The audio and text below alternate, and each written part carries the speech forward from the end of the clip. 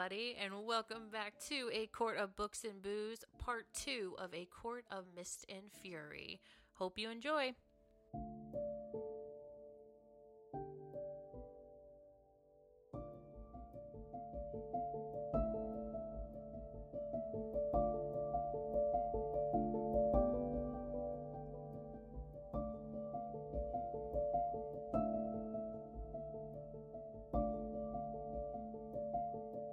Tarquin sent them a trio of blood rubies, which essentially puts a mark on their head from the Summer Court that they are now targets, they are now hunted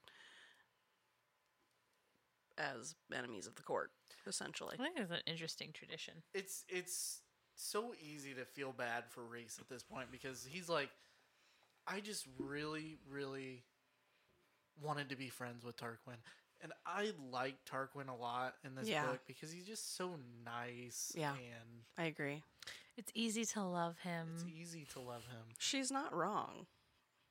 It is, yeah.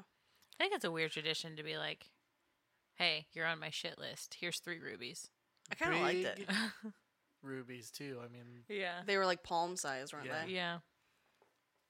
So, and then we find out that Amren just uses her as a paperweight. Yeah. Well, Amren wasn't just sent a blood ruby. She was sent a blood ruby by Tarquin and a necklace from Varian to smooth it over. Mm-hmm. Which I found hilarious at the time. Being, the only other comment about the two of them was, were they gonna fight or fuck? Why not both? Or why not both? Why not both? So they have a little heart-to-heart, and Feyre essentially says, you know what? You did what you needed to do for good reason. I get that you want to be friends and that you have a common goal for things, and that he wanted to be friends with you as well before all this. So just let's do what we need to do now, and we'll worry about repairing that relationship later. Well, and I don't remember if we talked about it, but Tarquin is like super progressive in a world that is very conservative and stuck in their ways. He's, They were a court that also stood with the humans in the Human-Fairy War. So, and Tarquin mentions that he wants to see a world where it's not high fae and lesser fairies, that everybody are just fairies. Which is essentially trying to get to like a classless society within just the fae in general. So yeah, definitely very progressive, very wanting everybody to be cohesive, sort of an idealist, a dreamer, like the Court of Dreams call themselves. So I think that's, definitely a big reason that Rhys is so distraught over this. So It's a real bummer that it had to go the way it did, but there was no other outcome for what they needed to do. So. Absolutely. No, I disagree. I really think they could have went to Tarquin and been like, hey, we need this book. And I honestly think he might have been like, well, count me in on the plans and I'll give you the book. Let me help you help everybody else. I don't think so. I don't Really? think so at this point. No, absolutely not. Especially with how he responded just when Feyre said, "Oh, what about that building? That's an interesting building." She just questioned the building. And She didn't even mention the book or anything, and he freaked out. He immediately went on the mental defensive of, why is she asking? so I disagree with that. I think that there are too many unknown factors at this point that he can't fully be like, oh yeah, like I believe everything you say. Yep. So I don't think know that he each can't other. willingly like give up this power that he's been trusted to protect in his court. Mm-hmm. Like I think it's just something that you're not just like, okay, I understand what you're saying. Here you go. But if Rhys sits down and explains that Hybern has the cauldron. We already know that Tarquin is ready to ally against Hybern because that's kind of what the meetings are about in the first place. You really don't think that if they would have had a long discussion about it, that Tarquin would have been like, you helped me in a big way under the mountain. Let me help you now solve an even bigger issue. No, because I think that's what it is. It's bigger. So I don't think it would have been something that he was just going to hand over. Well, and there's lots of other factors that go into it because, one, Rhys is still trying, like, he's still keeping up this facade of, you know, the Demon King, you know, essentially, you know, whatever you want to call him, the worst High Lord, you know, sort of thing. And so he's still keeping up that facade, even if Tarquin has that underlying thought of, it might not be all bad. Like, Rhys can't show his cards yet. Plus, you know, something would end up having to come out, like, in a situation like that, something would have to end up coming out about Valaris, and he is not, like, that's not something that's... Plus, like, Tarquin is super, super new. So how is that going to look if, like, one of his first allies is with the worst High Lord that everyone imagines he is? But he's ready to make that alliance anyway. Well, or, I mean... I think he's ready for peace. I don't know if it's necessarily an alliance, but it's, like, an understanding of, like, hey, we're okay right now. But it's not going to be like, yeah, like, I would go to war for you.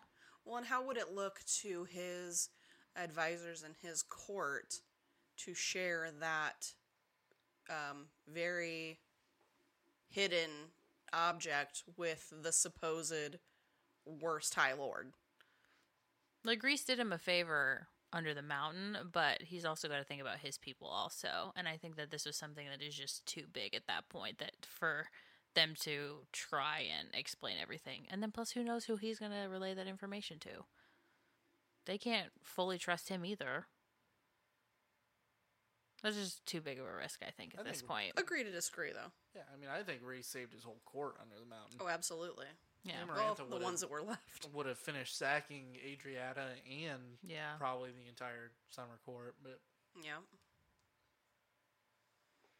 So they've got that.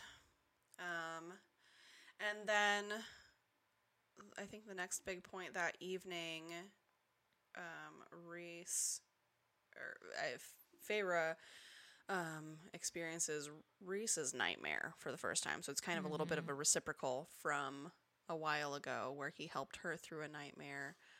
She woke up shrouded in night, essentially, and went and helped him calm down through a nightmare. And they had a big heart-to-heart on his trauma from under the mountain. And yeah, he's kept a lot of that quiet as to what he went through with her for 50 years. Jeez. Yeah, there's little allusions to the abuse, but nothing real blatant about it yet. That was a sweet moment. I appreciated that. Yeah, it was a nice reciprocal. Yeah, and he was kind of willing. I mean, I know that they were connected through the bond or whatever, but he allowed himself to be vulnerable in that moment and thanked her for caring and helping. That was nice. It was nice. Yeah. So they do a bit of trying to read the Book of Breathings. They do a bit of training. Feyre's doing like physical training with Cassian and is doing like powers training with Rhys, and then they have to go take their visit to the Court of Nightmares. Juicy. Yeah. So that's when we get to really see these masks come on for the entire inner circle, save Amren. But right. So I thought that was, I don't know, I quite enjoyed that bit of high lording over his Court of Nightmares. It was a nice change of pace because we don't really get to see him be that terrible High Lord that everyone knows him to be. Yeah. You just hear the stories. Mm-hmm. And so when he is straight up like, hey, I'm going to warn you right now, like, who you know me as now, that is not who I am when I'm there. Yep. And so you also have a role that you have to play. Yep. They're all playing their roles. And it was intense. For real. And very spicy. It was a little bit spicy there. Yeah. And they both enjoyed every minute of it. I think to an extent. Yeah. I think like towards the end, it was fun for them. Yeah. When they were trying to keep each other relaxed. Right. So, but yeah, I thought it was real interesting seeing Cass and Az play their parts. Mm-hmm. You know, their essentially bodyguard parts. I thought that was fun. Yeah. Same with Moore. Mm-hmm. Yeah. See her lording over all of her family, essentially. Loved that. Yeah, it didn't end well for... No. God. Oh, I don't know. This section of the book I could have just done without. I mean, I understand it from like a story progressive, but I mean, yeah, I don't know. I just don't care much for anything to do with the Court of Nightmares. Mm. It's just not your interest in the book? Yeah, I don't like anything that at this point has come out of there. Mm-hmm. You know, I can't remember if we've gotten any of Moore's backstory up to this point. Yes, we have. But, I mean, you know, literally, that court could sink to the bottom of the ocean. I don't think anybody Oh, yeah, no. would lose any sleep over it. Mm-mm. Well, and, I mean... Kier can go rot in the prison with the bone carver for all I care. For real.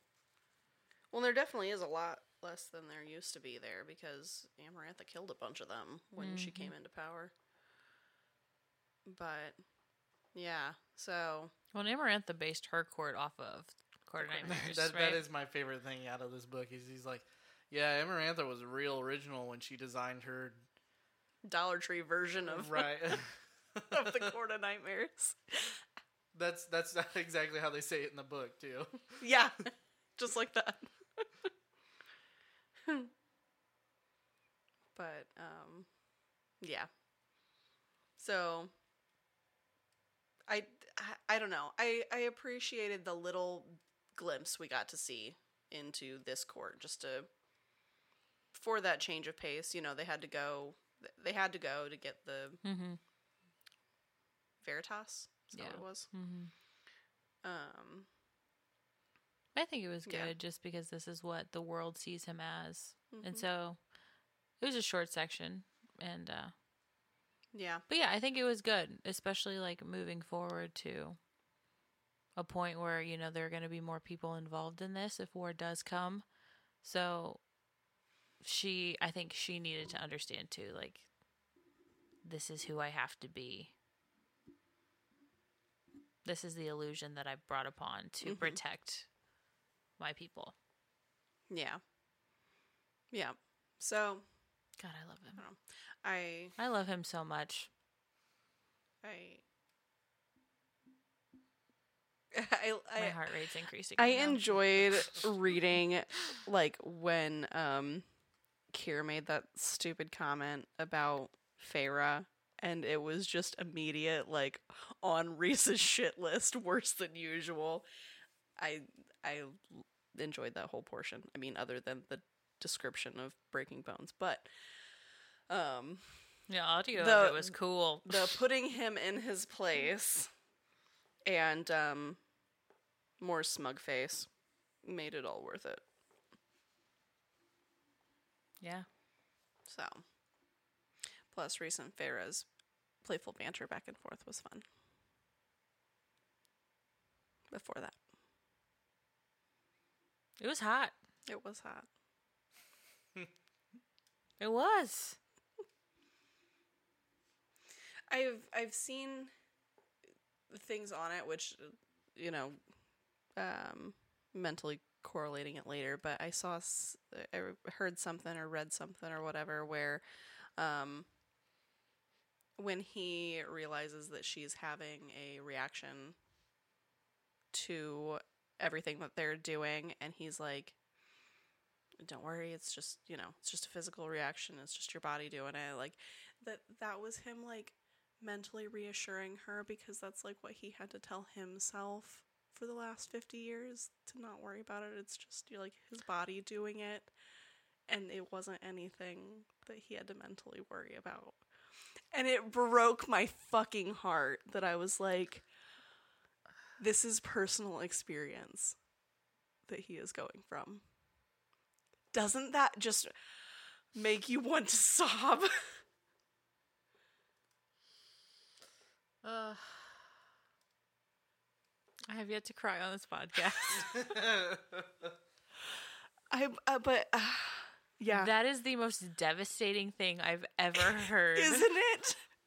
I had no words when I first came across that. And I was like, it makes so much sense, and I am so sad about it.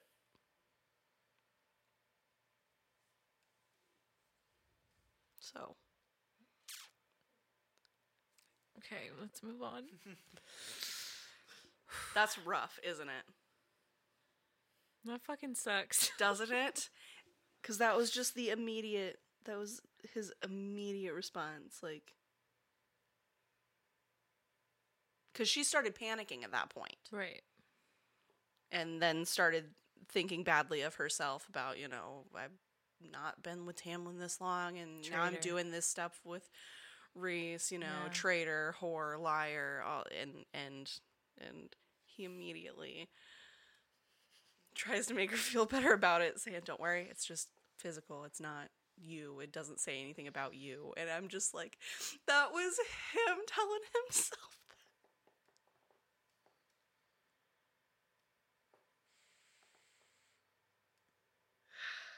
You guys talk for a little bit.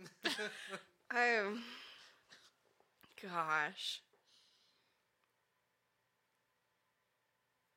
Yeah, but him shattering Kyr's arm's super cool. Oh, but hearing it was gross in the graphic audio. But they get their item, they get out of the Court of Nightmares. Yep, exactly. And yeah. So it is the next day, I believe, that the next day and night is Starfall. Ooh, yeah. Yeah. So I love Starfall. So Starfall is only celebrated, it's celebrated as a different holiday throughout the rest of the courts, but it's only celebrated as Starfall in the Night Court, specifically in Velaris. And apparently, we find out that the city prepares for it all day, as far as getting, food and revelry planned and all of that, and getting all fancy, and then that evening they go and just have fun. It's just an evening to have fun, and yeah, it ends up being a really sweet evening between Rhys and Feyre, and then honestly just the whole inner circle enjoying themselves. Well, Rhys and Feyre are kind of at each other's throats before this, right? They have a little bit of a go at each other after the Court of Nightmares, as soon as they get back to the townhouse. where I don't remember exactly what's whatever, but I think Feyre says something and compares, like, unintentionally compares him to Tamlin, and he gets pissed about that, saying that she's got to stop doing that. Yeah, because then I don't think And- Starfall is for a couple days after that because they don't talk to each other. Was it a couple days, maybe? Yeah, because he, Okay. like, avoids her. You're right. You're right. Yeah, and she's Yeah. like, and then she's like questioning and trying to send like the notes to him and send things down the bond, and he's just not replying. He's not replying. Yeah, he went and stayed at the House of Wind, Right. where she couldn't get to because she can't fly. Right, and she thinks that he's just like pissed off about what she said, and so she's like dissecting everything and is like, Mhm. I just want to tell him like I didn't mean it and Yeah. whatever. And so Starfall happens, and then Yeah. that's the first time like they actually communicate, and it's not what she thought at all. Yep, exactly. So Yeah, he thought that she wouldn't want him there, so he didn't go back. yeah, You know, miscommunication. Ooh. We're all I- great at communication. I hate miscommunication tropes. Not my thing. So, yeah, so they have a really cute time on Starfall. yeah.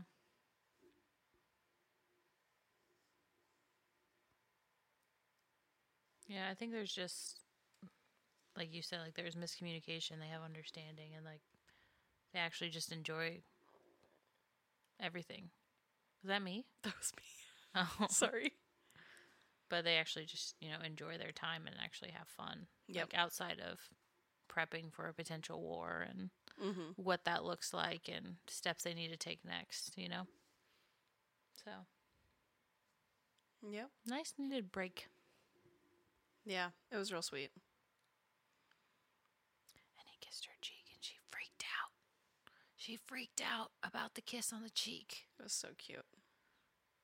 And then she goes back to the whole guilty mindset because she's having these feelings for Rhys, but Tamlin had done all these great things for her until Yeah. he wasn't great. Reese courts her so well throughout this book, and I feel like we just missed it in Thorns and Roses. We were so rushed through the first section of the book with her and Tamlin that I just feel like we missed like these small little moments that they might have had compared to, we get a whole book just focused on these two. Like, will they, won't they? This is the only will they, won't they book that I've been like, damn, this is good. Yeah. We went through the entirety of Throne of Glass and Dorian and Selena and Kaol and Selena and Rowan and Aelin and Lorcan and Elide. Lead, yeah. Adian and Lysandra. And I hated every single one of those relationships. Yeah, we really did. Yeah. Yeah. But this is one that, like, knowing, because we're not even, like, done with the series. This is my first time reading. You guys have already read through the 5 that we have as of right now. But, like, especially after reading this second book and watching the relationship progress to what I know it to be as of right now, Mhm. I want to go back to read the first one and pay attention to those small details, you're saying. It makes a big difference. Yeah. Yeah. Yeah, because like you said, like it's just things you're just like, oh, he's just like some guy that everyone's pissed off about, like some high lord in this other court or whatever. I did fall in love with him as soon as we met him because I was like, oh, the most handsome man I've ever seen. Okay, the bad boy. Who doesn't love the bad boy in the book? Okay, I see you. Well, and I mean, going back to the first book, at Calamai, where he's like, I've been looking everywhere for you. Yeah. And then it's in this book, he goes back and explains that, right? Where Yeah. he's like, Yes. We just haven't got there right. yet. That's my favorite chapter. It's fine. Okay.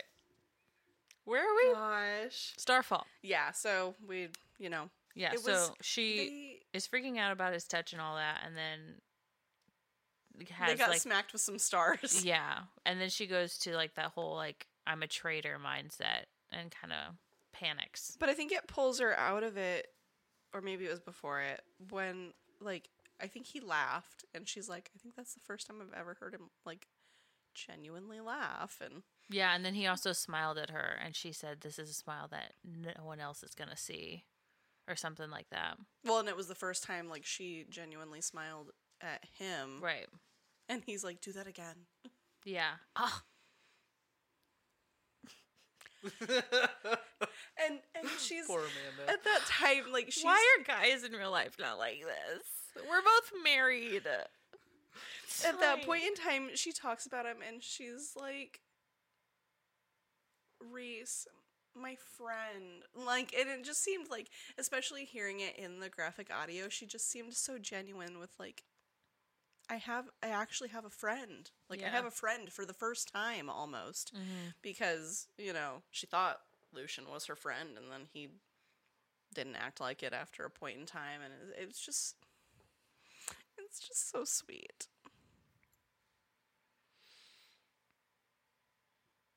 I can't with this book. Okay. Lucian really tried, okay? Something. He's only saying that because he's finished the third one. My Lucian comes and goes in waves. Yeah, it's annoying. That's how I'm feeling right now. Anyway, that's You're in for a ride. that's book 3.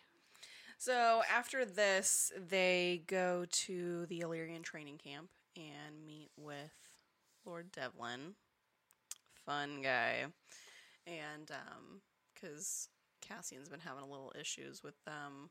They're supposed to be training women or females, and they're not. Yeah, Illyrians are really... Sexist. Yeah. Old school. They believe the woman should be making the clothes and making the food and carrying the babies. And that's not okay. And the Court of Dreams is trying to get them to break that. Reese has been trying to do that for a while. Yeah.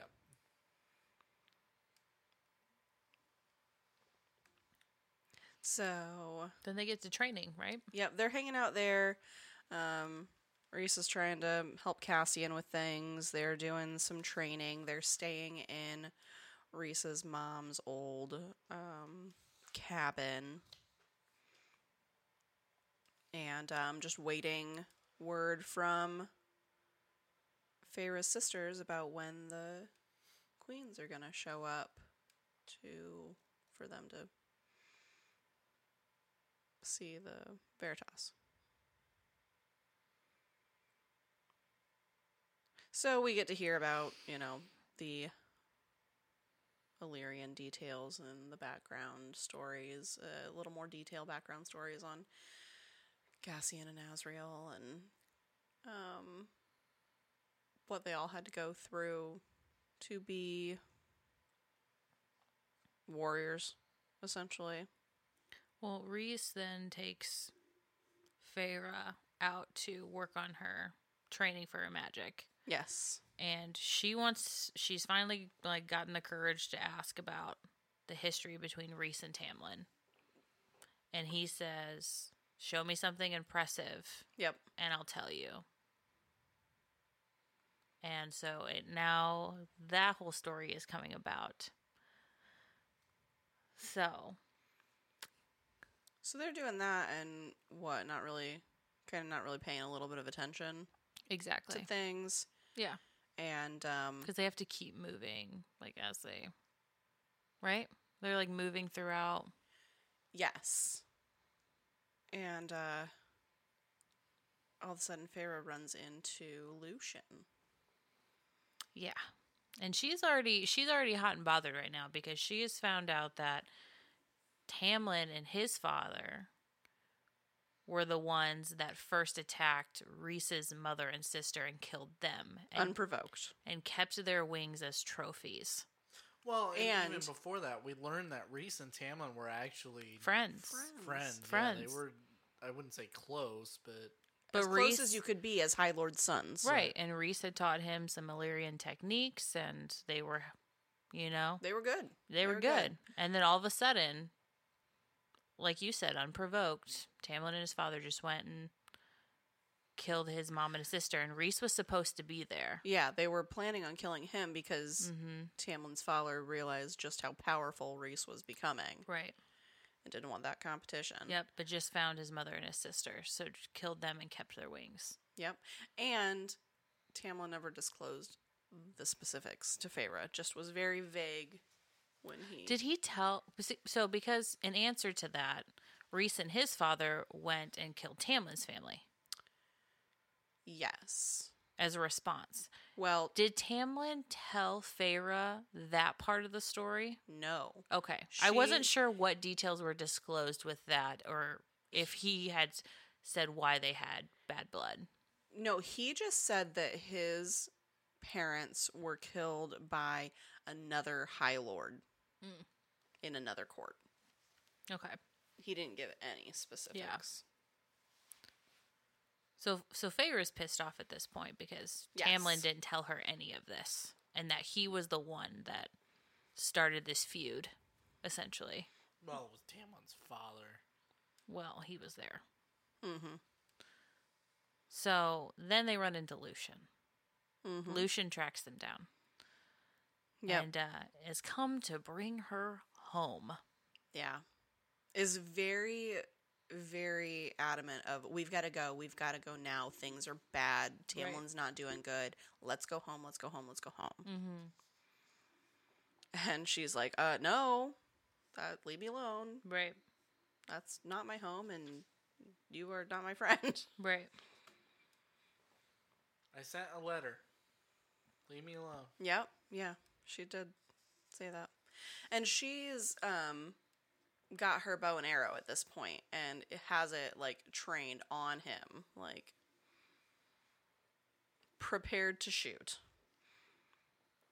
And she's all worried about him getting close because she knows that he'd just winnow them away. And Rhys is like, she'd gotten far enough away from Rhys to go practice on her own, so he's not right there. And Lucian just keeps getting closer and keeps Yeah.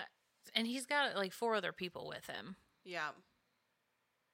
And so at one point she turns because they're starting to circle her.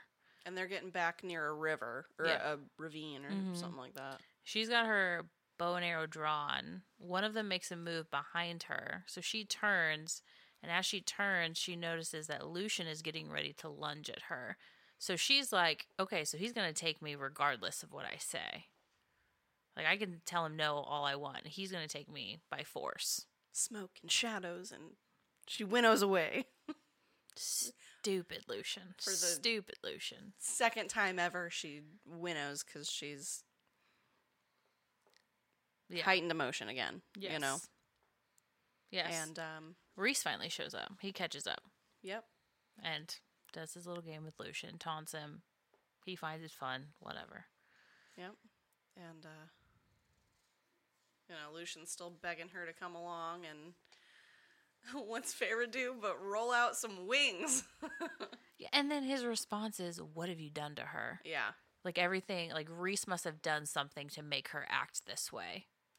To be fair, Lucian is young enough to not understand Yes. that Rhys isn't Quite as he seems. right. Right. He's right. only heard the stories and seen the Yeah, that's true. bad guy. Mm-hmm. Yeah, and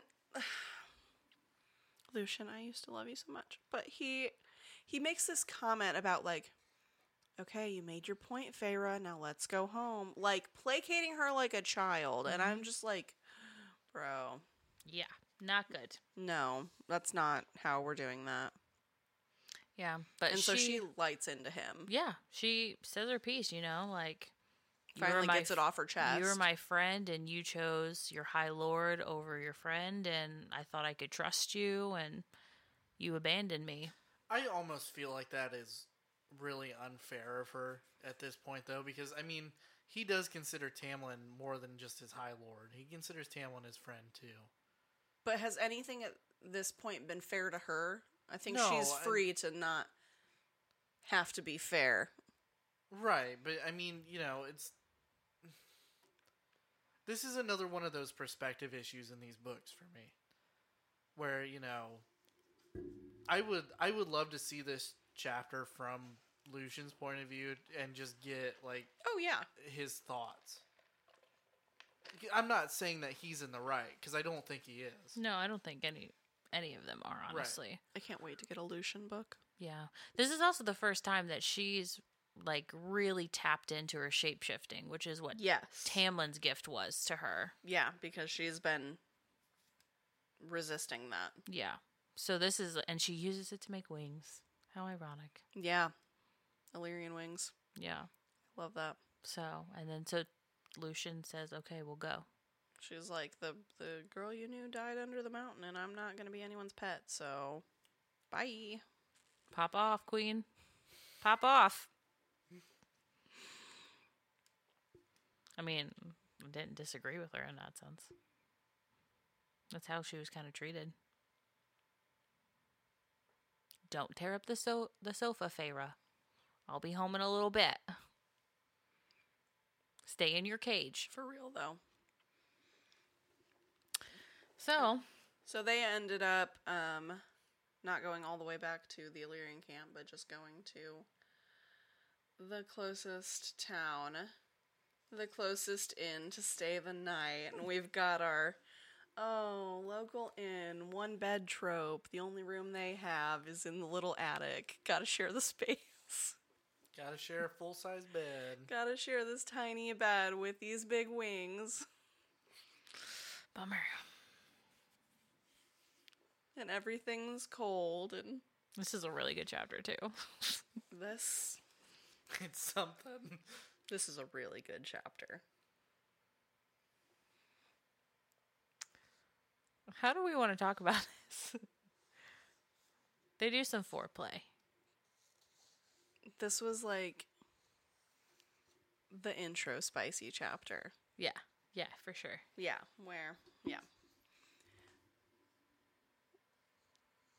they eat, they chat, they gotta sleep in the same bed, keep each other warm, have some fun for the hell of it. Which is essentially what they say. What Feyre says. Rhys essentially asks her what she wants again, and she's like, I just want some fun.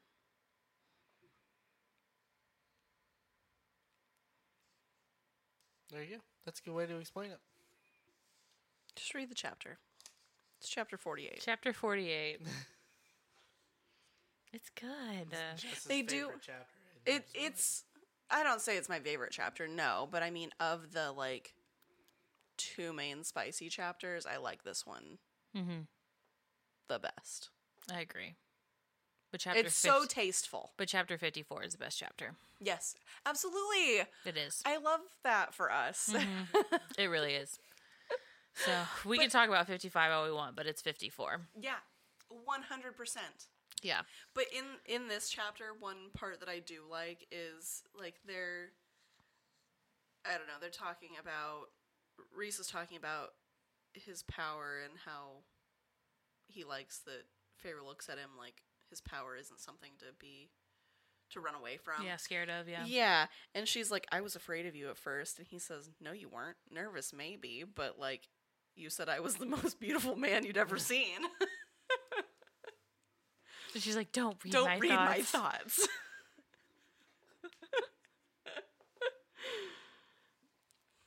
I just thought that was funny.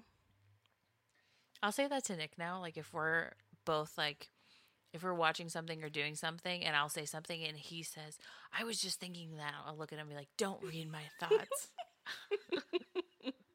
And I said it once, and he's like, what? And I was like, you wouldn't get it. You had to be there. I'm surprised you haven't convinced him to read these books yet. I've tried. Be good for him. Yeah. For real. Has it worked for you? Maybe. Jessica, darling. Jessica, you got an answer for that? What'd you Jessica, say? darling. I'm sorry. She's reading her notes. No, I'm reading the book. He asked me if he said he's not surprised that I haven't convinced Nick to read these. I said I've tried, and he's like it'd be good for him. And I was like, did it work for you? And he's like, I don't know, Jessica. What do you have to say about that? Off podcast? Low-key, maybe? I mean, I'm not gonna say no. Do you say Jessica, darling? I've been looking for you. I've been looking everywhere for you. Skylar, that was cute. That was so cute. Why don't you actually do that when your first wife wants you to instead of your second? Oh my gosh.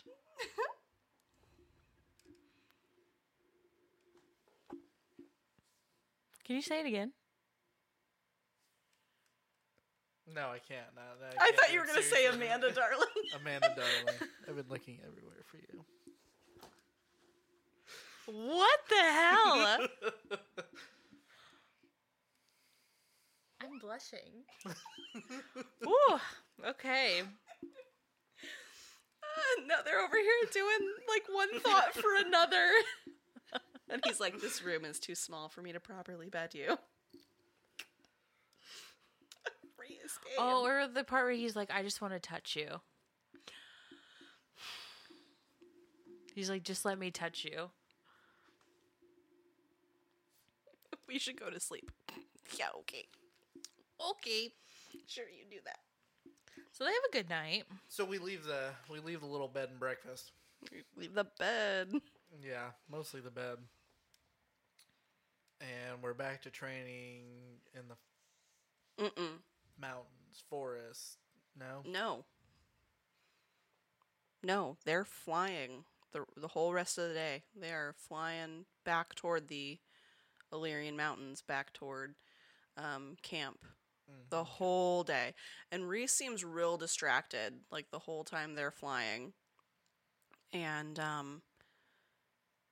Feyre goes to ask him what's going on, what's wrong. And all of a sudden Reese screams and they're hit with something. He starts to say something along the lines of, He just I says have Feyre. something to tell you, right? Oh, there's one more story I need to tell you. Yeah. Yeah. And then they're falling. So and he's getting ready to tell her something big. something very, very important. That's apparently been bothering him the whole day. And then just happens to get hit with what, like 4 or 5 ash arrows? Ash arrows.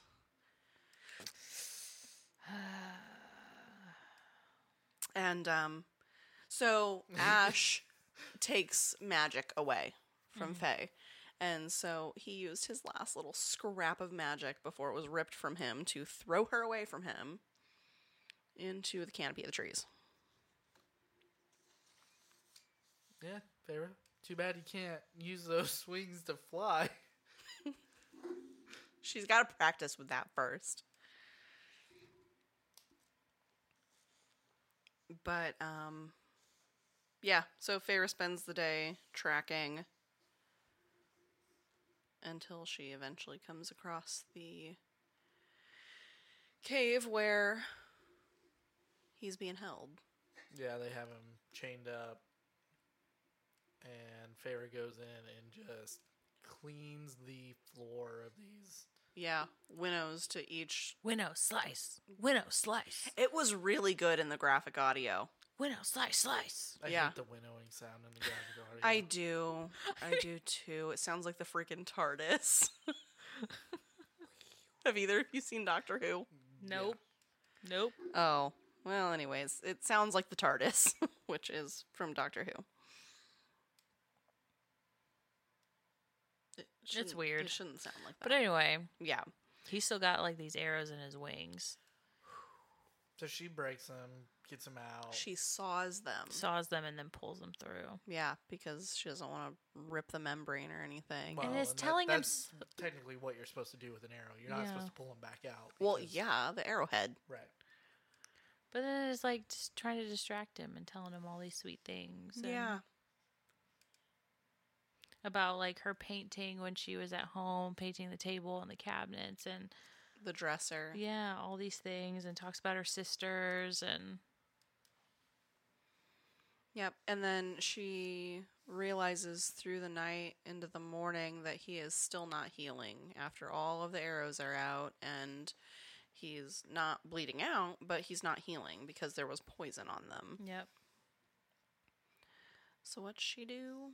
She decides she's going to go. Snare the Suriel again. Because why not? It's easy. Why not? Let's just go do it. Let's go do the thing. Honestly, for everyone freaking out that she did this once, she makes it look real easy. For real. I mean, she's done it now twice. Because she does succeed again in capturing the Suriel. Yep.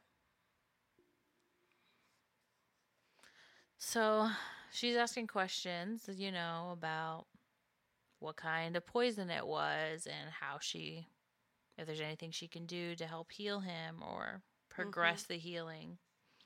And he said, your blood. Give him your blood. It's Thessian, right? Thessian has the healing power. No, it's Helion. Yeah, the High Lord of Dawn. The Helion's not dawn. Helion's day. Oh.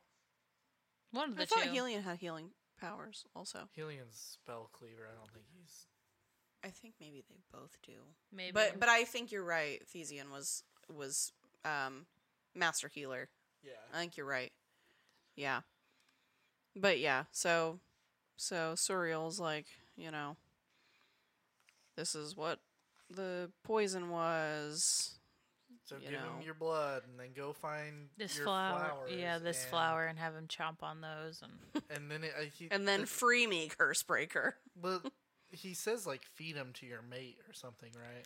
No, he said, so she, I'm literally reading it. Yeah. He said, or she thanks him, thank you for your help. And then, if you wish to speed your mate's healing, in addition to your blood, a pink flowered weed sprouts by the river and make him chew it. And so she obviously captures onto the word mate. And she's like, what did you say? Well, and The she'd Sur- already I love let the Suriel go, and Yeah. it stays. And starts to repeat itself. And then it like smiles. Well, and then the Suriel starts to repeat what he had said. Like, if you wish, and he's like, wait, did you not know? You dumb bitch. And then they're like, And then she's like, Lord. say it. The High Lord of the Night Court is your mate. And you know what the Suriel says? The Suriel says, interesting. That's interesting. Interesting. So Fair is spiraling now. Right, freaking out. Well, because she asked, she's like, does he know? Yeah. For a long while? Yeah. And She's then, like, no, he can tell me. I Yeah. want to hear it from him. and then Suriel, you're feeling too much too fast. I can't read it. So, yeah, so she's pissed now because they're mates, and he knew, and he's known for a while, and kept it from her after he promised that he would not keep things from her. Yeah. So And she's just confused. She's like, how is this possible? How is he my mate? And the Suriel goes on to explain, well, he's the most powerful, and you're new, mate of all 7, so how are you guys not very similar? Which, when you think about it like that, it's true. Well, and keep in mind, supposedly, a mating bond is not extremely common. Like, Yeah. this is a pretty rare It's a thing. rare thing, yeah. And then even rarer for those mates to find each other. Right. Because it goes well beyond, like, husband and all of that, so. Yeah. Yeah, more than a spouse, more Yes. than a lover. And the fact that he's known, so. It's ingrained in their biology. Seemed like you had something to say. I was, but like we stated in the first book, we're gonna do a Moss episode after we read Crescent City, where we're gonna talk about Yeah, we'll do the Massiverse. Right. And I wanted to make the comparisons between Throne of Glass and this, but we'll save that all for Yeah, later. keep your notes. I've already got mine.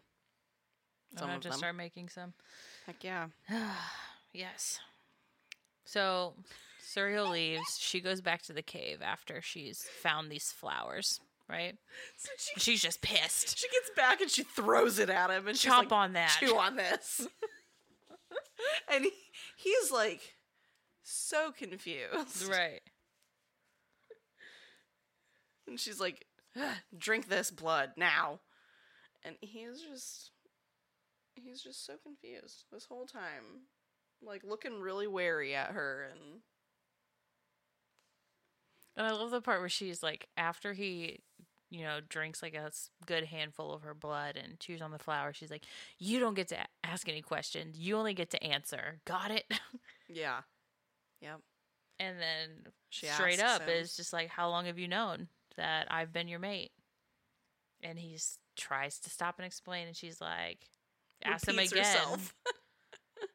No, because he's like, you caught the Suriel, and she's like, you're not asking questions. Yeah. Mm-hmm. Yep. Like, damn, Feyre.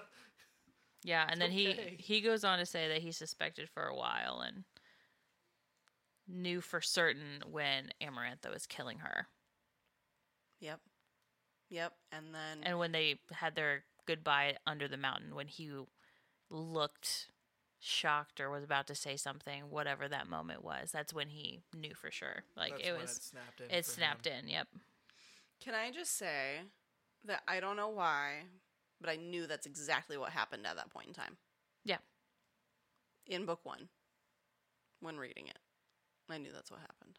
So I was just waiting I to. didn't the first time I read it. I think I suspected, or he had seen something or heard something in someone's mind or something like that. But yeah, Well, in the first book, we don't talk about mating bonds, right? not really. Just a little bit It's because brief. about Tamlin's parents. Yeah. Hmm. And I don't know why I latched onto that, but I did. And I was like, Ah. that's it. That's the thing. Yeah. Now we're just waiting for it. It's such a small detail in that first book that I think I might have like read it and not realized it then. Yeah. So, But then she goes on to ask, like, when were you going to tell me? And he says, well, I wanted to yesterday. And then kind of hoped that you would kind of figure it out. And then, there's been lots of times that I've wanted to, but Right. not any good times, and didn't want to put pressure on her. And then she just said she wanted fun and a distraction. And yes. so it's like, I mean, on one hand, it's like excuses, and on the other hand, it's like I can get Well, it. Well, and then she's also upset, right? Because she also asked, like, do the others know? Yeah. And, And he's like, everybody pretty much knows. Yes. And she then goes on, why didn't you tell me? And then what was the guy supposed to do? She was in love with someone else, was planning on marrying him. But he And he- promised to be honest. Yes. Yes. And he's always been about it being her choice. So I can see why he didn't want to put that pressure on and be like, hey, we're mates, so you should probably come with me. Hmm. You know? He wanted her to do it organically. Right. He wanted it to be her decision. It's hard to fault a guy for not telling her. I mean, it. He did promise, though. I can see both sides of do- it for sure. Yeah.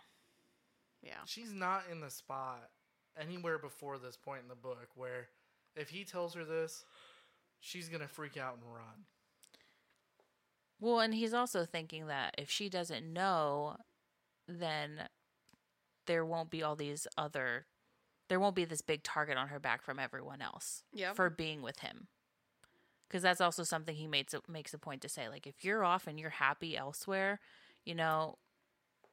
then at least I'm I not gonna know take that that you're from you. safe. Yes, and Yeah. you're good. But if you're with me, everyone else is looking at You're you being too. hunted all the time. Mm-hmm.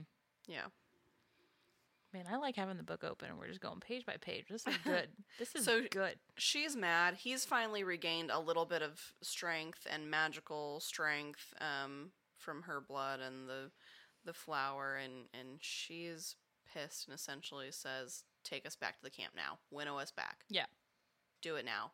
We're not talking. Just take us back. So he does. Yep. He and- listens. Yep. And he's still very weak and falls in the mud on his, from his feet right as they land, and she leaves him there. Tells Moore to take her away. Yep. Tells Moore that she needs to leave. Why did Cowboy take me away from the Dixie Chicks? Pop my head. So, Sorry, the Chicks. The chicks. So she, Cassian and Moore are there, and Cass realizes that Feyre is fine, so goes to Rhys, who was still on the ground. And so she says, but Moore saw my face. And she said that she wanted her to take her somewhere far away right now, that she needed to get away, needed to think. And Moore looked between her and Rhys, and Feyre said, please.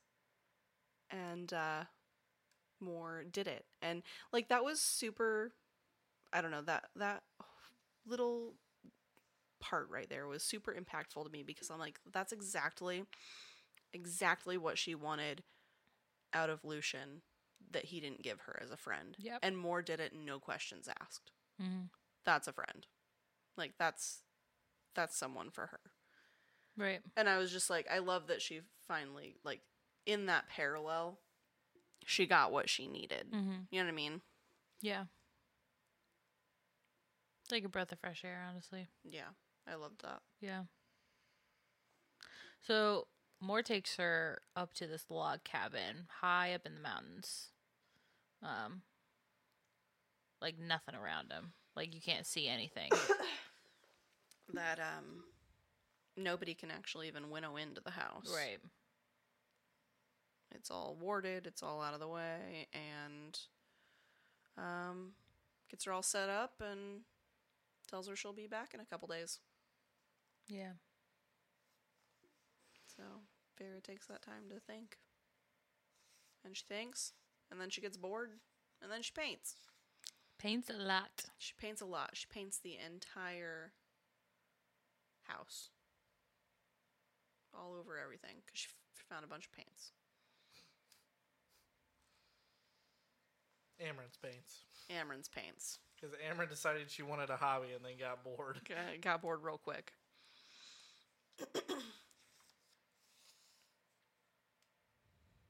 So a couple days go by. Moore comes back. I can't remember if anything really significant comes from. They just go over the paints, and Moore adds a couple little things of her own, and Moore had to go visit the Court of Nightmare as well while she was there, so Feyre kind of asked about that and how her father's healing up, and not that anyone really cares because he's kind of a dick, and yep. kind of asked her about if she, like, her past experiences with Cassian and Azriel, because there was like a one time with Cassian, but Yep. Azriel always has this longing look at Moore, and so Feyre asks about it, and it's like, have you and Azriel ever? And she's like, oh, no. And she kind of pushes it. Yeah. Feyre kind of pushes it because she's real nosy about that whole situation. That little triad there. And Moore's like, Yeah. why do you keep asking me? It's just kind of funny. Interesting. Yeah. So Feyre's just hanging out and painting and trying to clear her head, and at one point she thinks, at some point I'll go home to Valaris and maybe I'll open my own shop. Maybe I'll teach. Maybe I'll do something like this. And she realizes that she's actually thinking about having a future, which she hasn't really thought about before. Because part of that is her coming home to Rhysand Yeah. and him talking about everything he did that day. And yeah, it really hits her that, she doesn't have to have this empty life of immortality anymore. That's not what she sees. She sees a future with him, with And- the inner court, Yep. with Valaris. And so now she's like, well, maybe I should hear the guy out. Yeah. Maybe I overreacted a little bit. So she just keeps painting up the house, just letting the time go by. And Then she gets a knock on the door. She's like, "Oh, thank God, Moore's back, so I can finally get out of this house." I was so bored. Except it's not more. I stared at Reese. He stared at me. But yeah. So he steps in the cabin, and she's like, "It's cold out there. Let me make you some soup." And he's like, This is my favorite chapter. "What? You want to make me some cook food? for me? And she's like, yeah, it's cold outside. You're cold. What's the big deal? She's like, I don't know the traditions or You're going to have to lay it out for me. Yeah. But before that, She seems kind of forceful with it. Like, all right, I don't know how this mate thing works, so I'm going to need you to spell it all out. Yep, exactly. Like, it's like, okay, this is something that we're doing, so what does this mean? He's like, you'd make me food? And she's like, heat. I can't cook. I'd heat it up. So we find out that when a mate offers food, that, It's an acceptance of the mating bond." yeah, exactly. And And- sometimes there are like big parties and ceremonies and whatever for Yep. it. Exactly. But before she gives him the food and accepts, she says, "Tell me everything. Tell me your story." And he, Meaning, and Tell he me, knew. and I'll decide And whether I'll to decide. offer you Yes, food. exactly. So he goes into it and gets deep. Yep. We get to hear all about the first war, back before Reese was High Lord, and Amarantha's dealings with that, and Cassian and Azriel, and the treaty, Jurian. Guys, read the chapter. Read the chapter. It's so good. So informative. And man, this man, I love him so much. He's my soulmate. Sam. Yeah. So he talks a little bit about how when he got caught by Amarantha, The first time. yeah, and like you said, goes into all these other details. And then he starts talking about how he was waking up with such terrible nightmares. And things like that, and that there was one dream that he had where he saw Feyre. He's like, I Just a saw you, glimpse. yeah. And he saw Was it the woods? A glimpse of the woods that she well, was in? and Or the was it- flowers that she had painted. Oh, that's what it was, yeah. So yeah, he was like sleeping next to Amarantha, and he had this dream. And so,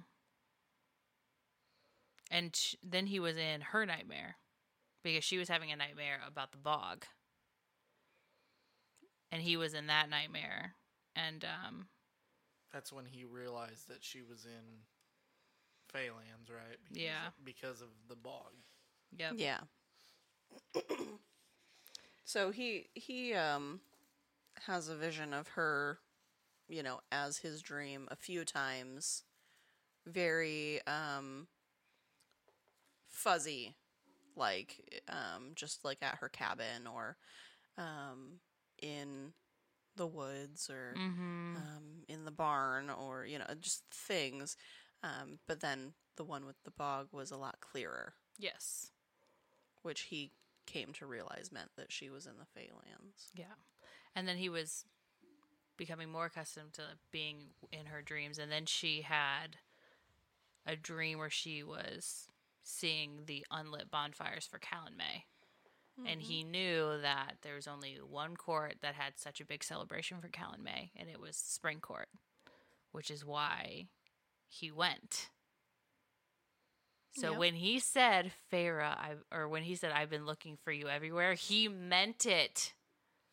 Okay, and let's roll it back a minute too, because when Feyre was pulling the ash bolts out of his wings when he was captured a couple chapters ago,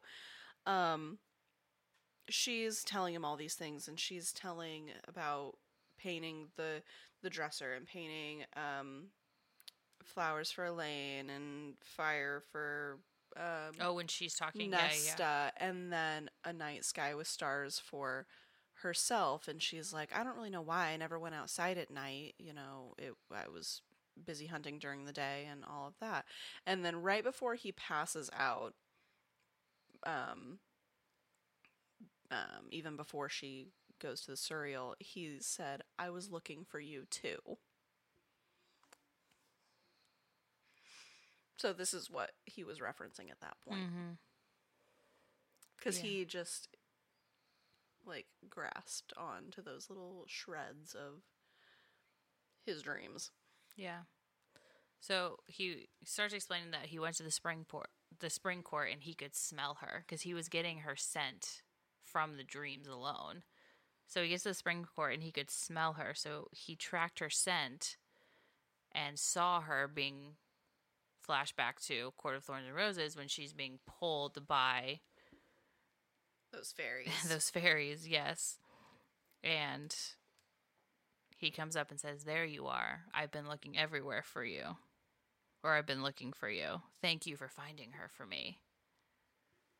And he then goes on to say, you were just so innocent and just human and breakable and so young.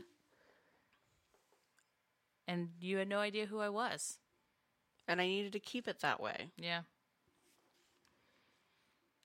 Ugh. I know. This he's chapter is so emotional. And when he's like, and so I let you walk away. And I told myself after you were gone that maybe if the cauldron had been kind for letting me see you. And he's like, what? I had my reasons to be out then, he said under the mountain. Do not think, Feyre, that it did not cost me. Guys, seriously, at this point, we're just going to read you the whole chapter because it's that good. Ugh. So, yeah, he goes into explaining why he had to act even more as he did to Tamlin and scare him to send Feyre home because he was trying to protect her, and that he had no idea Claire was a real person. And... yeah, and then the whole thing came out about, he said, I was so selfish that I couldn't let you go without knowing your name, which is why he had asked her, and she gave Claire's name. Yeah. So a few times he talks about when he wanted to tell her under the mountain. I also thought it was sweet that he broke into Claire's mind, so she wasn't in any pain when Amarantha was torturing her. That was such good guy Rhys. Yeah, my gosh. I think that meant a lot to her too, because she still has guilt for what happened to Claire. And so I think that it doesn't make it okay, but I think that it eased some of her anxiety about it. Yeah. And then he goes into watching her go through all of her trials and just pretending to be the person that she hated so much. The whole paragraph about, but your final trial came. Oh my gosh. That, it just, it guts me. And the part where he talks about, when she died. But then she snapped your neck. Yeah. And I felt you die. This beautiful, wonderful thing that had come into my life, this gift from the cauldron, it was gone. Oh my gosh. This part, I was sobbing. Yes. The entire time reading this, and I was like, oh, yes, my gosh. This most recent time I read this, and I listened to this on my route home from work, and I just cried the whole way home. So please, definitely read it. Read this chapter. Read it thoroughly. Feel all of the feelings. Because honestly, we could go through every single detail of this because it's so precious. And I adored every sentence that was said in this chapter. So he does mention that after Under the Mountain, he finally gets back to the night court and, like, Mor was waiting for him and he was just, like, She's my mate. frantic. Yeah. Couldn't process anything, totally unhinged. And After not seeing her for 50 years, and Yeah. he just, like, I had to tell her everything right away. And then one of the first things he says was, she's my mate. yeah.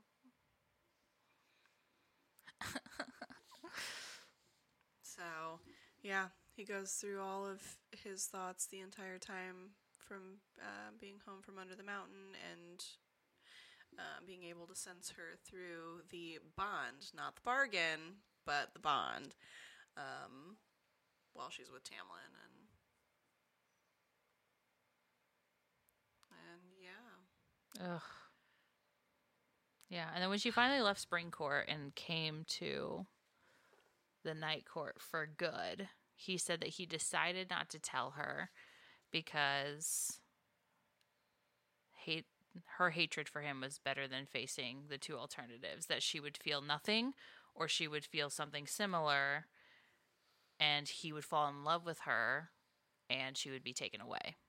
Yep. So he decided that he wasn't going to do that. But he's like, I couldn't stop being around you. And loving you. And wanting you. And I still can't stay away. So she's like, you love me?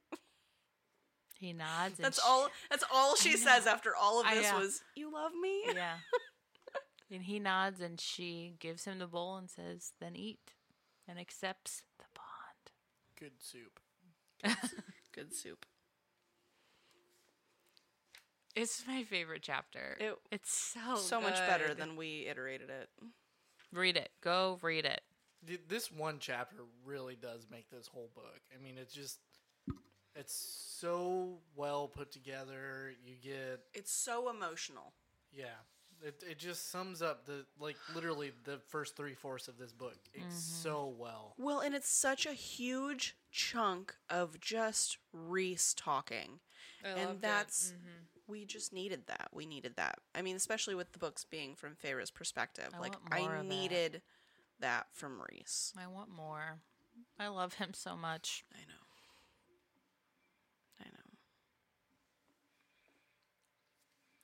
So, chapter 55, they lock in that mating bond. we get intense. we get to spicy chapter number it's 2. in cabins. No, it's in each other. It's in the bath. It's on the bed. It's on the table. It's against the wall. Yeah, they talk about their future and having kids and what they're going to call each other and blah, blah, blah, blah, blah. Marriage and all that. And she's like, well, let's slow it down just a hint here, big guy. I really liked it in the graphic audio where, like, she's trying to mess with his wing and he's like, play later. And then he goes and, like, hesitates on something and she's like, play later. That was done really well It was cute. in the graphic audio. The queens The answered. queens have answered, and it is time to go back to the Archeron Manor. God. One of my favorite parts is where Rhys says, I think I fell in love with you the moment I realized you were cleaving those bones to make a trap for the Middengard worm. Or maybe the moment you flipped me off for mocking you. It reminded me so much of Cassian. For the first time in decades, I wanted to laugh. And she's like, you fell in love with me because I reminded you of your friend? And he's like, I fell in love with you, smartass, because you were one of us. I just thought that was funny. He's like, you weren't afraid of me, and you decided to end your spectacular victory by throwing that piece of bone at Amarantha like a javelin. I felt Cassian's spirit beside me in that moment, and could have sworn I heard him say, if you don't marry her, you stupid prick, I will. He would, too. Love that. I love Cassian. So much. Yeah, so after however much time, they go back to the Illyrian camp, where everyone's giving him a hard time about the mating bond. Oh my gosh, speaking of Cassian, another one of my favorite parts from him in the Mating bond chafing a bit. mating bond chafing a bit, Rhys. Feyre doesn't look too tired. Maybe she should give me a ride. And that line was done really well in the graphic audio. Yeah, that's also. funny. It was so funny. Yeah, so she's officially welcomed as part of the family. But after that, all of them like vowing to protect her. Yeah. I love them all so much. Yep. So then they go back to the human realm to her sister's.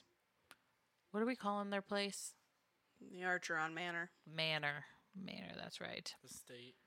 Estate. Yeah. All right, so they go and they meet up with two queens. Only two show up. What are they calling the old one and the beautiful one, essentially? Yeah. The younger one, yeah. Mm-hmm. Yeah, so they, Rhys essentially shows them Valaris, and they say, well, we still need to think about it and consult our other queens on whether, about the book. To which, is it Nesta that mouths off to him? Like, Oh, for this sure. is getting ridiculous. Yeah. Yep. And then they're like, oh, well, I guess you just helped us make up our mind and we're not going to help you. Yep. So they say, well, we'll be in touch and take off.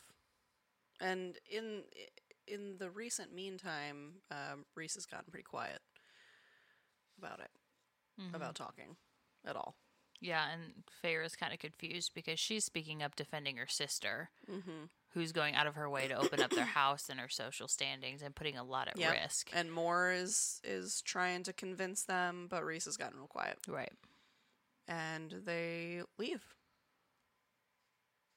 But surprise, there's a box under the young queen's chair. Well, they also showed them Valaris Yes. at this point. Yeah.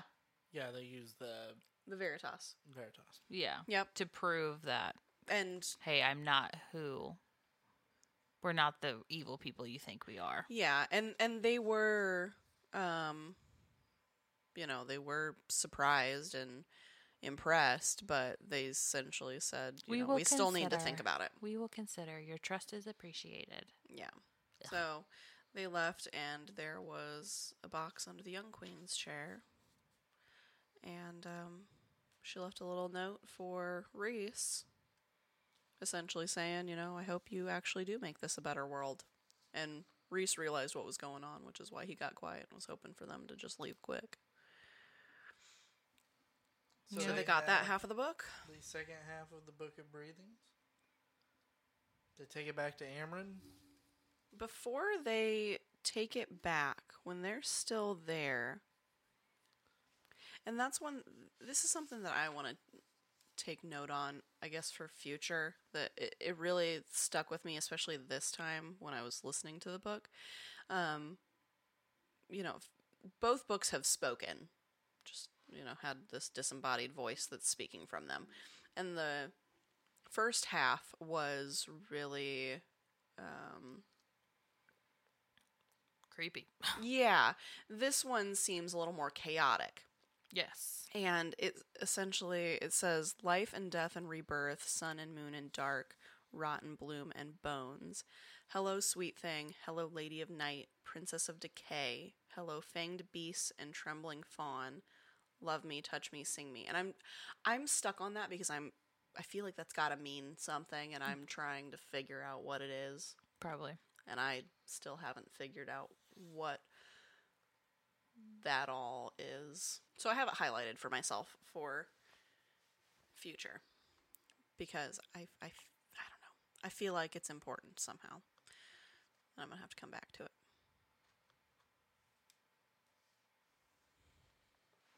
Because I'm just like, who are you greeting when you say, when it's mentioning all of these titles, it seems like. Shit's about to get real.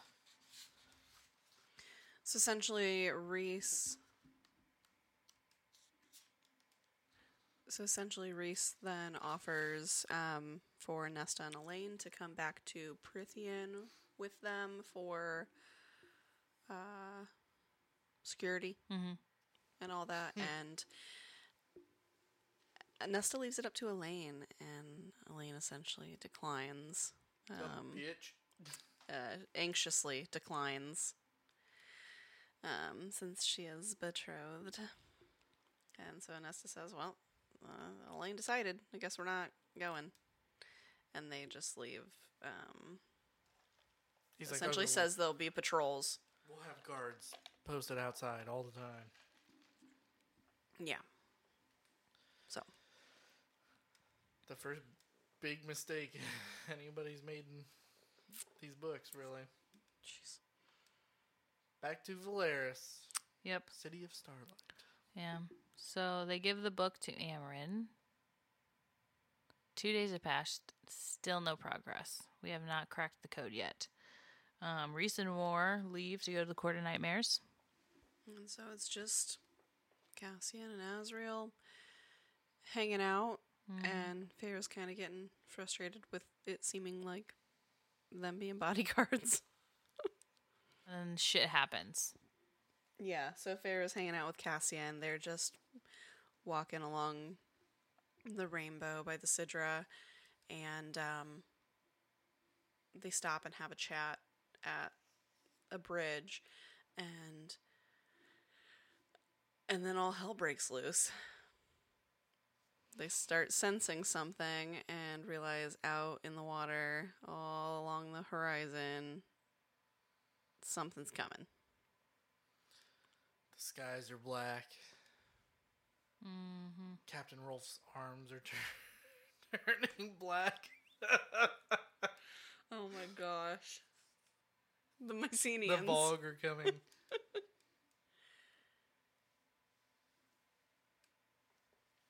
Anyway, we'll get away from Throne of Glass.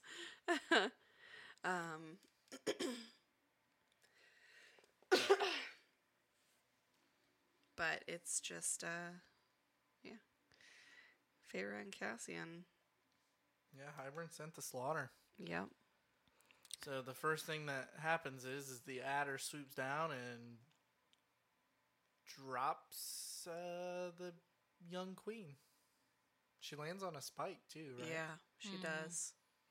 Yeah. And while this is going on, Cassian is trying to tell Feyre that she needs to go back to the townhouse because, you know, he has sworn to protect her at all costs. He's got his siphons blaring and trying to hold a shield around them and protect her. And she's essentially like hell, I'm leaving.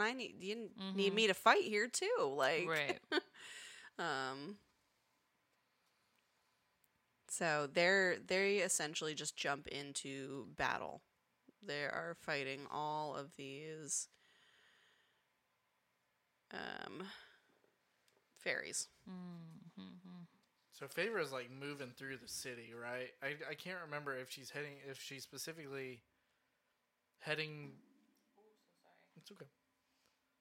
If she's specifically heading somewhere, and then she sees Amarin, just like looking at people, and they are dying. Yeah. And then she realizes that the rainbow is running red. Yep. Yep, left unprotected. So she goes to the rainbow. Mm-hmm. The art district of Velaris. Yep. And she finally sees Azriel in the sky too, so at least we know that everybody here is working on it.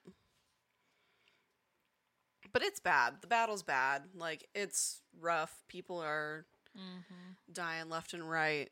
Velaris has finally been breached for the first time in over 5,000 years. And they know that it was because of the whole meeting with the queens. And Yeah. it's bad. It's bad. Yeah, but we do get to see her wield more of her power that we haven't seen yet. Water wolves, man. I love the water wolves. It's so cool. So it reminds me of Hinata's jutsu.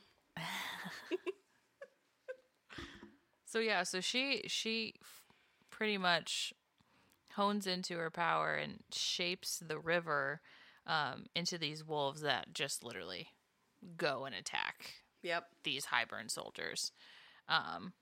she's just running with him. Yeah, so she's drowning soldiers with her wolves, shoving water down their windpipe, and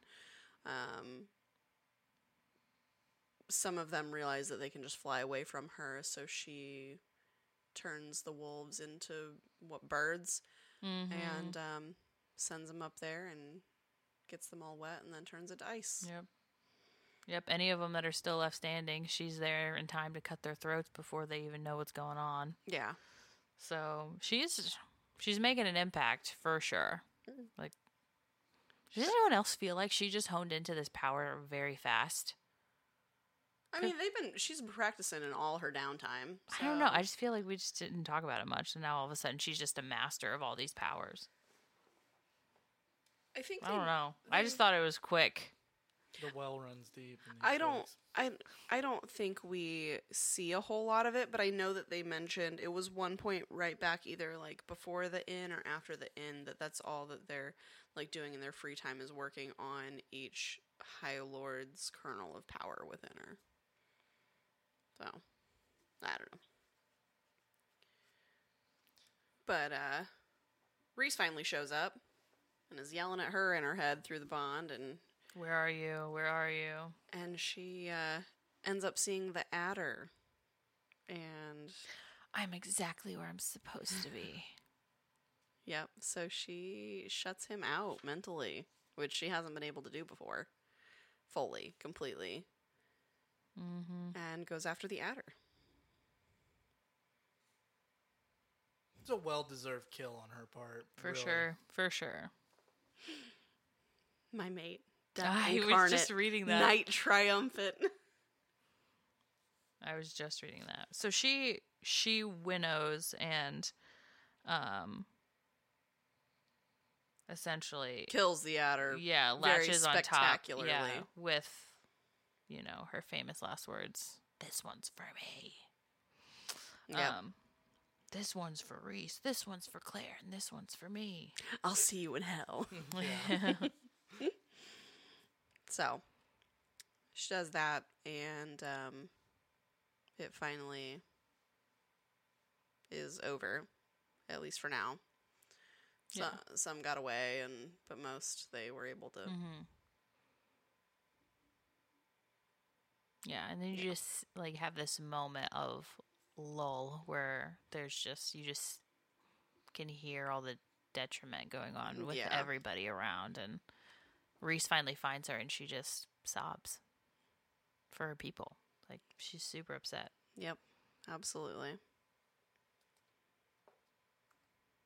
Protector of the rainbow.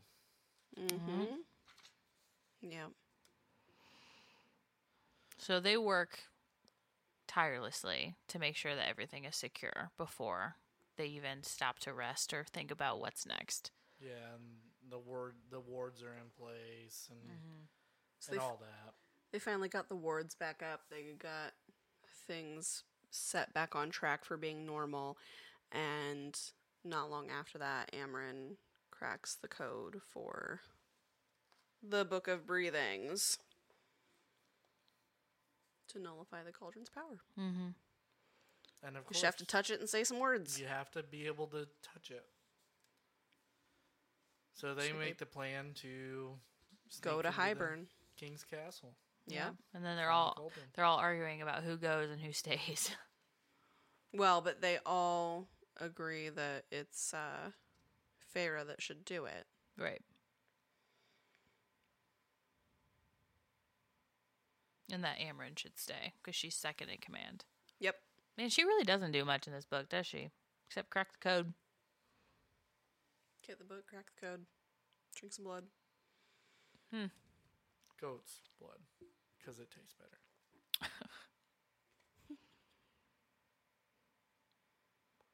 So they go. They make a plan. They follow through. They're in Hybern. Feyre finds the cauldron. Right? That is right. And she touches it. It's very specifically told before this not to put the Book of Breathing back together into one single piece. And she goes up to touch the cauldron. And she's like, you know what would be a good idea? Put this book back together. Yeah, it's not the smartest idea. And then I'm trying to remember exactly. She touches the cauldron And goes to say the words, and then is immediately paralyzed right. by Hybern. King Hybern. Yes. His name is Hybern. The King of Hybern. And I think his name is Hybern. We got a weird throne of glass king situation going on here where we don't know an actual name. Yeah. Who else shows up? Jurian. Jurian is alive. It is. I mean, it was suspected. Right. But it is now known. And he throws, shoots Azrael with an ash arrow. Yeah. So he does something with ash to Azrael, and Yeah. Azrael is in bad shape. In his chest. Yeah. Yeah. But then he looks at Moore and he asks, where's Miriam? And she's like, she died. And he's like, you're a liar. Yeah. He knows. He's like, we fought together. Me and you were pretty close. Because that's his whole thing with this is Miriam and Draken. Mm-hmm. That's what he wants. He wants to know where they are. Yeah, he thinks that Miriam has sold him out, and that's why Amarantha was able to win. And Yeah. So that's what he's getting out of this deal with the King of Hybern. Because everyone's got to get a piece, right? Like, no one's doing any of this pro bono. Pretty much. So there's all these pieces that are coming into play here of who's getting what and what deals are being made. So that's Jurian's deal. He wants Miriam and Draken. He wants to know where they're at and what's, going from there. And then, so the King of Hybern walks in, and he's essentially like, He's like, now that I've held up my end of the bargain, I expect you to hold up yours. And frickin' Tamlin and Lucian walk out. Bitches. remember how I said I hate Tamlin in the first book? And I legitimately just do not like Tamlin's character. By the end of this book, I fucking hated Tamlin. Yeah, no joke. Gosh. So Tamlin and Lucian step forward, and their end of the deal was that King of Hybern would capture and return Feyre to him, and in return, Where she rightfully belonged. gag. Blech. And in return, Tamlin would allow the King of Hybern's forces to be in the Spring Court. Yeah. I don't know if they know. Do they know for what yet? Do they know about the whole wall thing, that's the plan? I think so. Yeah. Yeah. So Tamlin is going to allow and essentially be an alliance and allow them to inhabit the Spring Court. Yep. So he's been working with Hybern. So stupid. So disappointing. Like, come on, man. Honestly, I'm not surprised. And both Rhys and Feyre are like, what did you do? Like, straight up. no. But that's not even the big section of this chapter. No. Because then the queens walk out with The sisters. Elaine and Nesta. Mm-hmm. Yes. Yep, and they... So at that point it comes out. So the queens had sold out Valaris to the king. Hence the attack, right? Yep. Then it comes out Ianthe was the one that sold out Feyre's sisters. God, what a bitch. So I hate her. yeah, so they come in with Nesta and Elaine, and the king says, hey, I've got the cauldron here. I'm going to show you that this is safe. This can create immortality and Yes. be fine. And I'm going to show you. Bring me Nesta. Yeah, No, no, it's Elaine. Elaine's first? Elaine is Oh, the first one. Yep, Elaine is first. oh And yes, Elaine is they, first. They're like, well, we're just going to use her as a test to prove that it is safe and can be done. Mm-hmm. And Elaine goes in. They toss her in the cauldron, And then Elaine comes out. and then they knock the cauldron over. Full Fae. Full Fae. She is Fae. But and that nearly naked. Yeah, but that wasn't enough. We have to do it again. So bring us Nesta. Same thing. Nesta fought. Man. Her hand sticking up. Yeah. She's pointing at the king as she's going in. Like, damning him. Freaking Nesta. And at this point, you know, Feyre is completely powerless. Cannot do anything. Lucian and Tamlin are trying to plead with the king, like, this is too far. This isn't what we agreed on. And he's like, you know what? You're right. But I held up my end of the deal. This is has nothing to do with you. So they're not able to do anything. And in this point in time, while the sisters are going in, Cassian actually gets injured, yeah? Severely. Yes. Yeah, his wings get He's like bleeding out. shredded. Yeah. Yeah. So Rhys and Mor are trying to like help him. Feyre's kind of caught in the middle here. Yeah, no one has any powers right now. It's just a shit show of a situation. And then Lucian decides that this is a good time to be like, Elaine, you're my mate. Yeah, what a fucking idiot. She's my mate. You don't think you could have kept that to yourself? For right at that real. point in time? Yeah, not the time, my guy. You dumb fox-faced bastard. I love you to death. Not the right time, my dude. You are the dumbest character in these books. Debatable. That is debatable. So Nesta comes out, and I think everybody kind of catches a glimpse that, you know, she's Fae, but there's something different about her, and they can't put their finger on it. I think they might even say that she took something from the cauldron. Right? So Feyre freaks out, pretends like she unleashes Helion's power and begs the king to break the bond. The bargain. The bargain. There you go. No, the bond. The bond. The bond. Yeah. Yeah. But he ends up breaking the bargain, right? Yeah, because So she's you can tell that they're mates. Like, they're next to each other. They said, like, at some point, like, if you're next to your mate, others can smell it. yeah, and Tamlin realized it, and then but she also mentioned it at one point in there when Right. she's like, you know, if you take me away from my mate, we're gonna, Right. you know, I'm gonna Right. ruin you. And he thinks that Rhys had done something to cause the mating bond between the two of them. So Feyre sees no other way out of this. So, like you said, This part pisses me off so much because we get this great backstory between Tamlin and Rhys, and you would almost expect A reconciliation here. Tamlin to know that Rhys is not that bad of a person, that he would do that. yeah.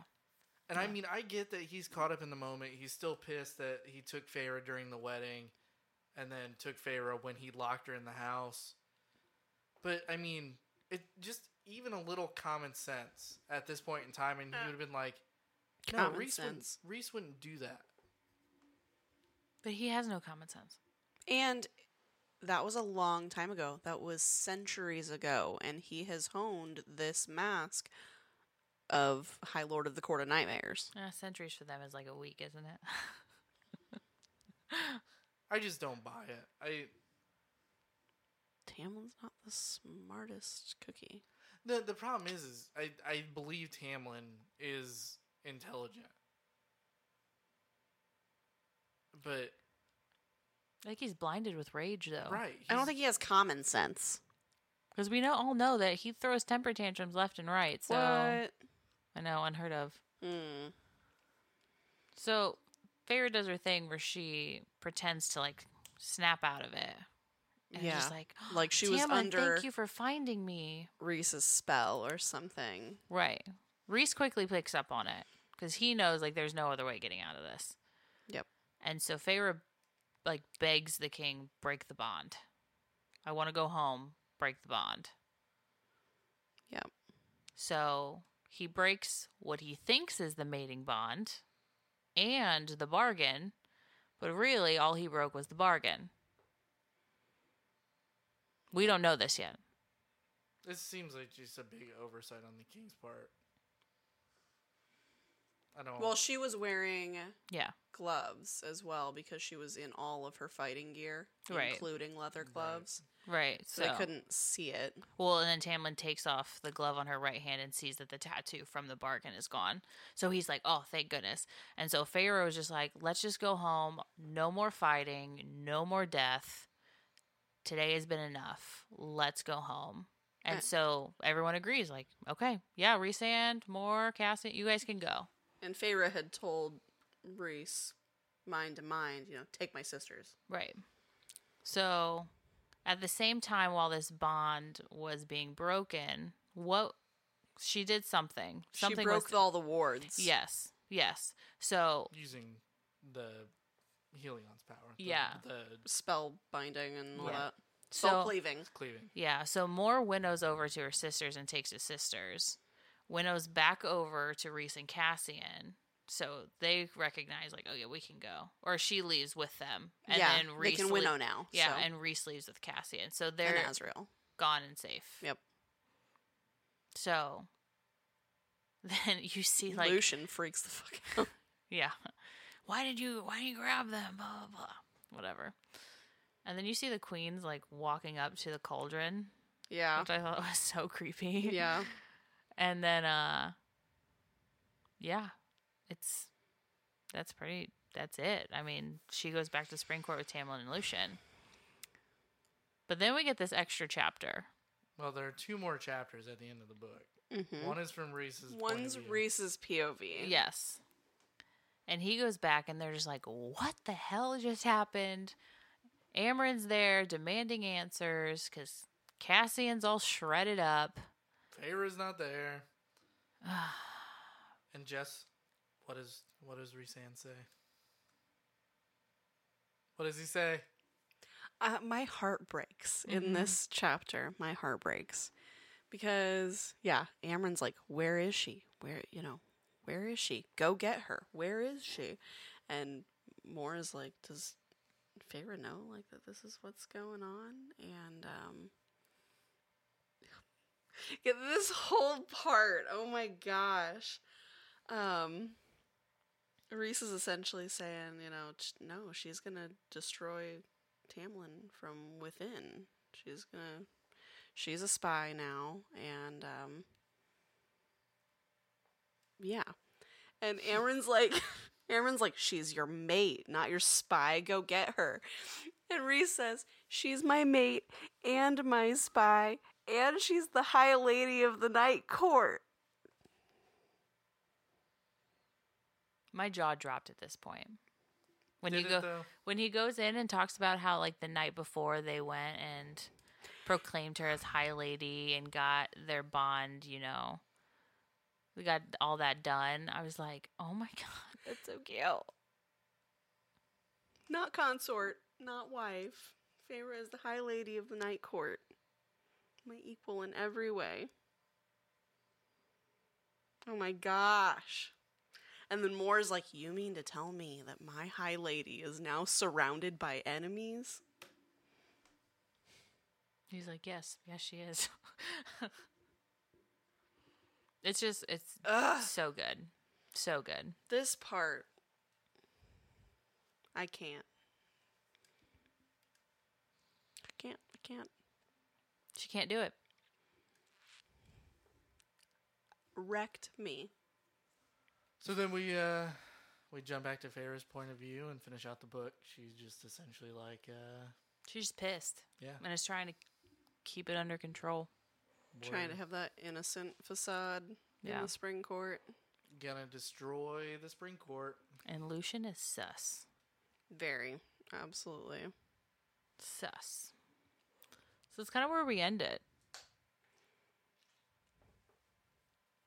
Right? Nothing crazy happens that last chapter with Feyre. She's just mad. The last bit was, and so Tamlin unwittingly led the High Lady of the Night Court into the heart of his territory.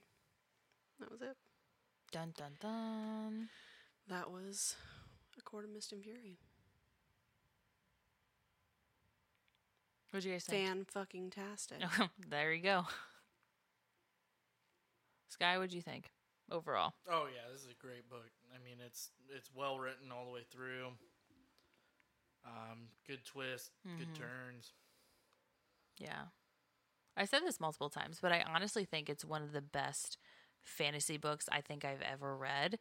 Just in the sense of going through her journey from, you know, touching base on her PTSD and, you know, trying to go through all that by herself because she didn't feel like she was supported, to, you know, having these differing feelings of what she is as an immortal fae now and what that's going to look like, what her future is going to look like, to all of her feelings with Rhys growing and them falling in love. It seriously was such a nice ride inside her head and going through everything. Like, I felt everything she felt.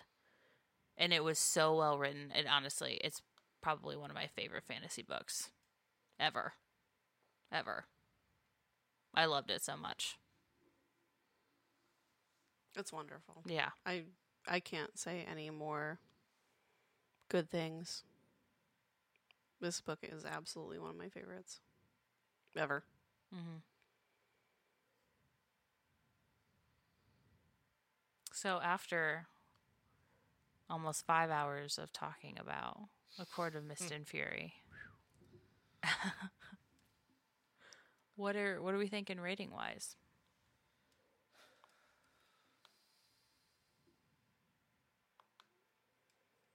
You over there who never goes above a 4 is going at a 4.5. I love this book. Mm-hmm. It's good. It's good. 5. This is a 5 for me, dog. It's so good. That's a no for me, dog. I can't say enough good things. Go read chapter 54. Yeah, absolutely.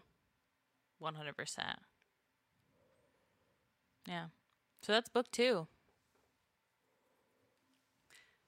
Yeah. Yeah. Give it a couple weeks and we will be back with A Court of Wings and Ruin, book 3.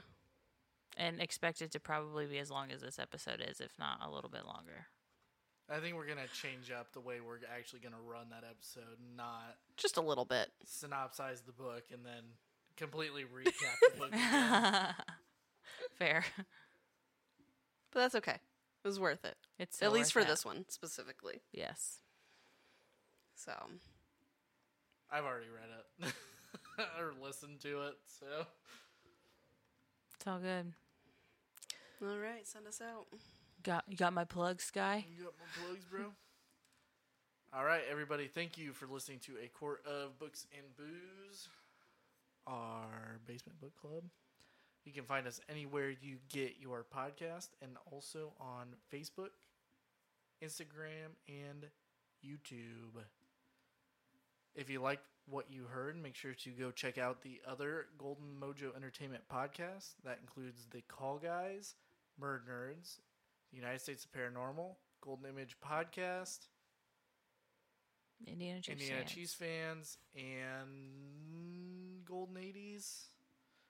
I think by the time this comes out, that'll be out. So, if not, I'll edit it. There we go. Yep. Good job, guys. Man, that was... Whew. Yeah. And catch us next week for an episode of A Court of Books and Booze, Milk and Cookies edition. No booze. Only milk. Yeah, only milk and cookies. All right, guys. See you next time. Read with you later.